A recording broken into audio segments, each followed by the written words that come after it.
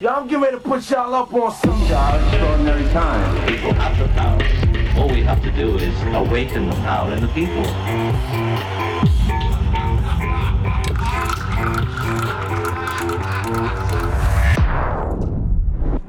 Welcome to the Oracle Frequency Podcast. My name is Brian, and on this episode, we're going to discuss a freelance article that I wrote last week called Donald Trump is Pat Buchanan 2.0.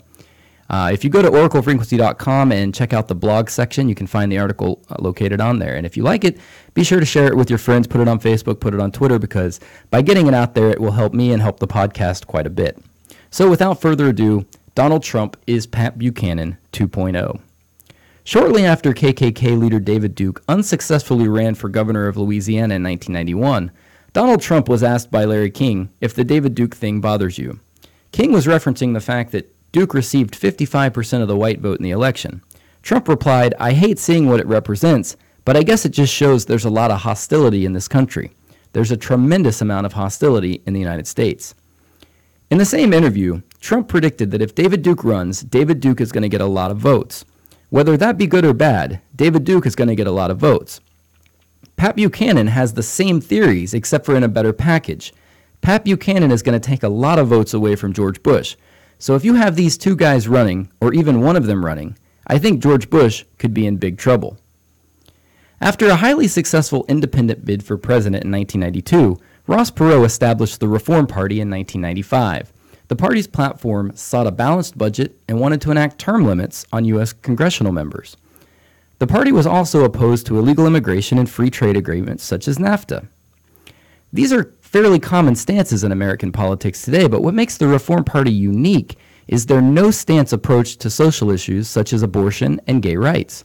For better or worse, they believe that areas of the economy and national security could be better solved without highly divisive social issues splitting the public.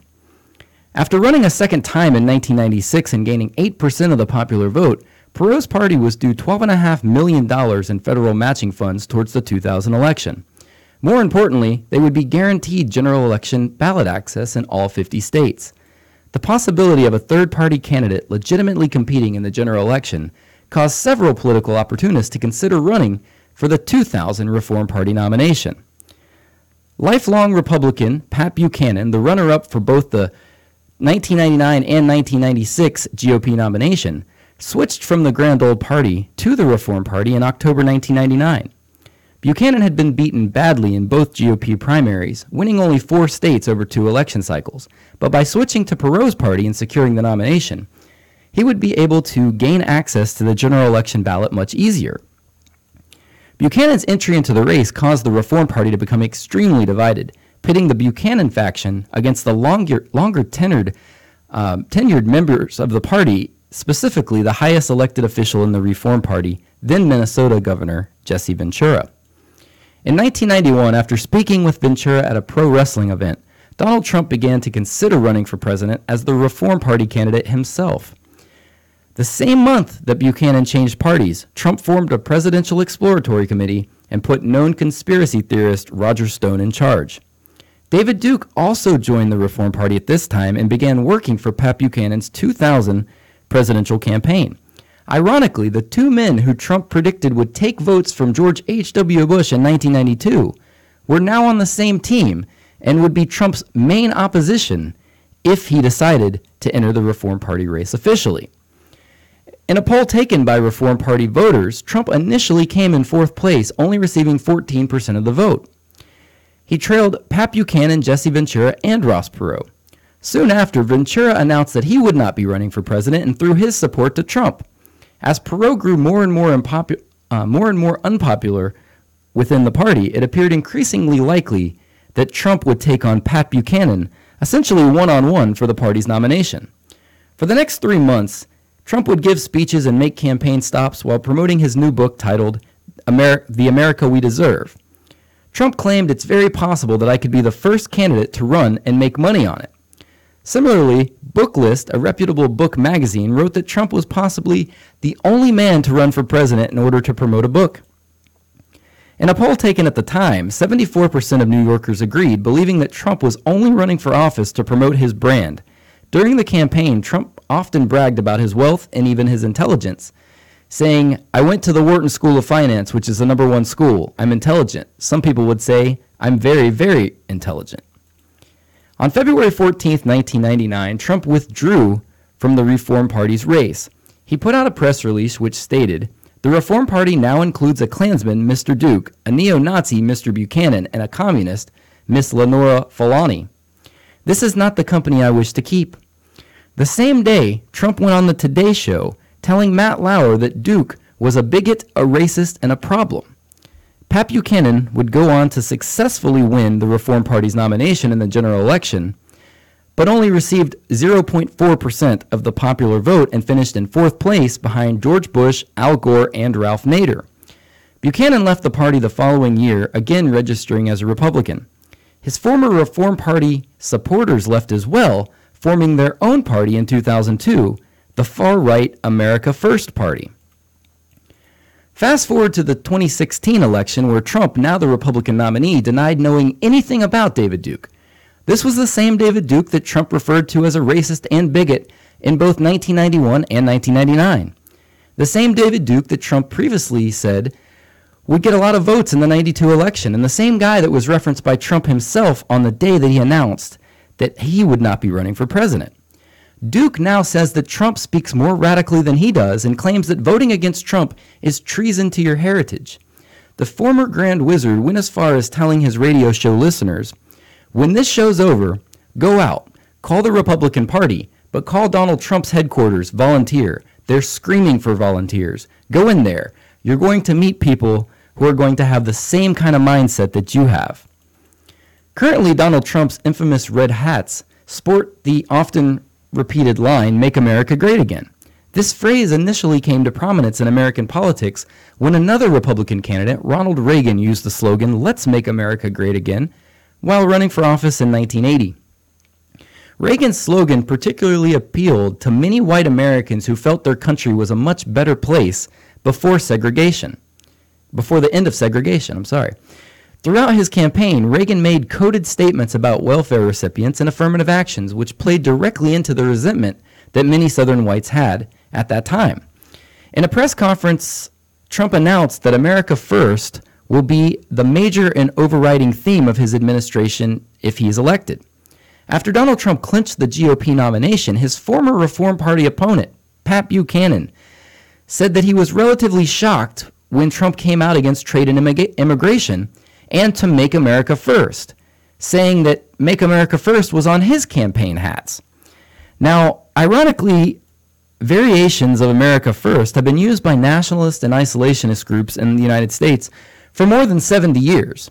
The America First Party platform, the people who were Pat Buchanan supporters and left to form their own party after the 2000 election, have almost the same message as Trump's foreign policy plans today. They want to end all foreign aid, while Trump wants to end all foreign aid to countries who hate us. The party wants a temporary ban on all illegal immigration for 10 years, while Trump wants a temporary ban on all Muslims. The America First Party wants to leave NAFTA, while Trump recently threatened to leave NAFTA if a deal isn't renegotiated. The party also wants to leave NATO and the UN, and Trump recently said that if these countries in the UN don't pay their fair share, they should be removed from NATO and the UN. And if it breaks up NATO, it breaks up NATO, Trump recently was quoted as saying. The use of these slogans are a form of dog whistle politics, where the average person hears the words as nothing more than a catchy phrase, but certain groups of society quickly turn their heads in attention because this message was secretly coded for them to hear especially loud. During the primary season, Trump repeatedly claimed that if it was not for him, we would not even be talking about immigration. PolitiFact rated this claim as false, but interestingly enough, one of the most outspoken politicians on illegal immigration over the last 25 years is none other than Trump's former nemesis, Pat Buchanan. In his 1992 and 1996 presidential campaigns, Buchanan called for permanent structures, fences, and walls to be put on the Mexican border. In his 2007 book, State of Emergency, Buchanan called for a 2,000-mile fence on the southern border, a deportation program, and to temporarily slow all legal immigration. Today, Trump has nearly the same ideas, yet even more radical. He's proposed a similar 2,000-mile border wall, but his plan goes further by forcing Mexico to pay for it. He's proposed a deportation force that goes far beyond anything that Pat Buchanan had in his original plan, and in a press release called Preventing Muslim Immigration, Trump called for that famous temporary ban of all Muslims entering the country. Now, while still contemplating his run in 1999, Trump remarked, "I really believe the Republicans are just too crazy right." He said Buchanan specifically was beyond far right, and that Buchanan was only winning the wacko vote.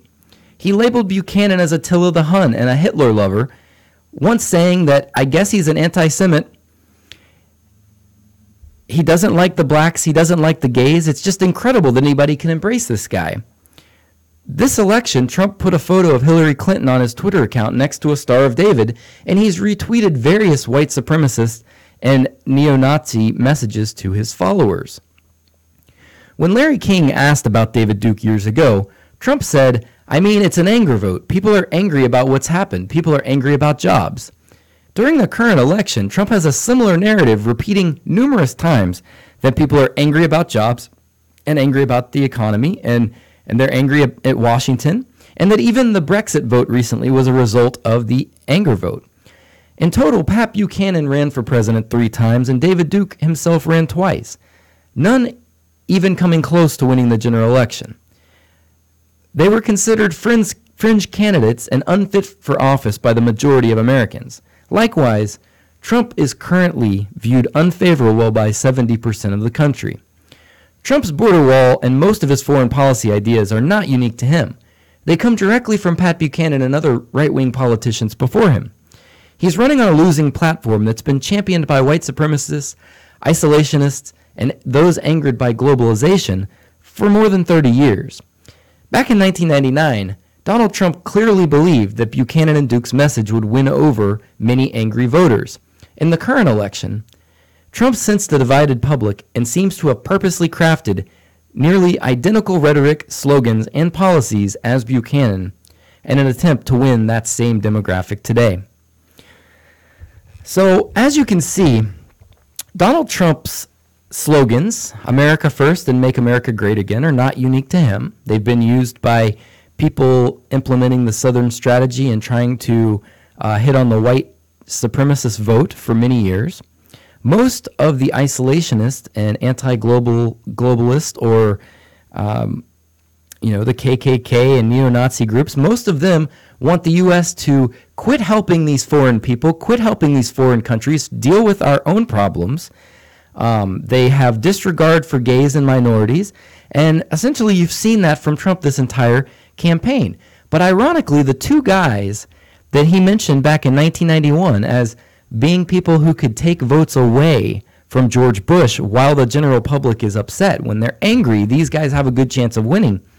Trump has used their campaign policies and mottos and slogans almost copying them in a way to try to win over that demographic. It seems pretty obvious to me that these are not original ideas to Trump. The only difference is that Trump has run on the Republican Party for the Republican Party nomination, and he won, whereas Buchanan never made it to be the main guy. He always lost one step before winning. He never won the GOP primary. He always came in second place, so he never got on the ballot until he ran for the Reform Party, and then at that point you're running on a third party. And so Ross Perot was able to pick up 18 and 8% respectively, running as an independent and a Reform Party candidate, but a guy like Pat Buchanan got 0.4%, so obviously he wasn't popular. And David Duke himself, as we said, ran twice and didn't even get 1% of the vote, and he lost most of the elections that he ran for in his life. Ironically, none of these candidates ever got 25% of the vote, and Donald Trump is unfavorable right now by about 70% of the country. So it seems as though he may be doing slightly better than these guys like Pat Buchanan and David Duke in the past, basically just because he's got a bigger audience, he's got more media attention, he's got a bigger name, and he's running for one of the major parties. But the general public is not very receptive to him the same way they haven't been receptive to Pat Buchanan or David Duke or various other neo-Nazis and white supremacists who won run over the years. So anyway, if you like that article or if it's interesting to you, go ahead and check it out. Share it with your friends. That will help out a lot. We're going to try to get some more podcasts in recently. I've actually painted this room in the last couple weeks, and I just kind of shoved everything back on the walls the way they were. But we're going to be doing a lot with my podcast room here and trying to improve our video quality, our sound quality, get some guests in the studio, and basically just keep improving the show as we go on. And expect to see more freelance articles in the future as well. For many years, I wrote and sent them in to see where I could get published, and I've been lucky to get on some major publications, get on their websites, even get into some of their printed publications. But most of the time, they actually give credit to the website or team I was working with, and really not to me personally. So I'm actually trying now to do a little bit more writing, because I'd like to get another book out in the next year. I'd like to get some freelance articles out there and get some of my opinions out there. And then also, it makes it much easier to discuss a podcast once you've written it and thought about it and researched it. Any given topic, it's much easier to just come out and talk about it to a crowd. So with that said, we're going to get out of here. But remember, these ideas Donald Trump keeps spouting off are not his ideas. They've been used for over 30 years, ironically, by people that he was very close to politically. Now, he didn't like these people. He didn't say that he agreed with them at the time, but he's taking their exact same stances. So it shouldn't be surprising to anyone why a Donald Trump rally would have protesters and fights would break out, and why this stuff would happen. You actually have a guy basically calling out every different minority group in the country, from Native Americans to African Americans to Latinos to transgendered people, to literally every single group. At some point, he has said something negative towards. And it's just real hard to win a general election when you've pissed off most of the country. Now, again, with whites, he's doing very well, but that's because he's using these dog whistle politics to bring a lot of them in. Many people are going to vote R. They're going to put a check next to the box with an R in it, no matter who the candidate is. But he is turning off the independents, the Democrats who may think about coming over, and things like that. And even though, a lot of people, when you bring up anything negative Donald Trump, people who are for Donald Trump or against the Democrats, instantly go to, well, Hillary did this, or what about Hillary, or people hate Hillary, or this is going to happen. Hillary's unfavorables are very high, but they are much, much, much, much, much less than Donald Trump. They're usually a half to a third less than what Donald Trump is. So Hillary might be disliked by 35 to 40% of the population, but Donald Trump is 70. Hillary may be disliked by 20% of Hispanics, but Donald Trump is disliked by almost 90% of Hispanics. And in a recent poll that came out, Donald Trump only had 1% of the African American vote, which would be the lowest that's ever been polled before. So back in last September, when he was saying that he was going to get the most African Americans to vote for him of any Republican candidate ever, and he was throwing around a number of 25%, yeah, it's lower than Mitt Romney's 4%. It's probably going to be somewhere between 1 and 5% at the end of the day, though polls are showing him at 1 to 3% right now. So again, everybody have a good 4th of July. Be good. I will catch you later. Peace.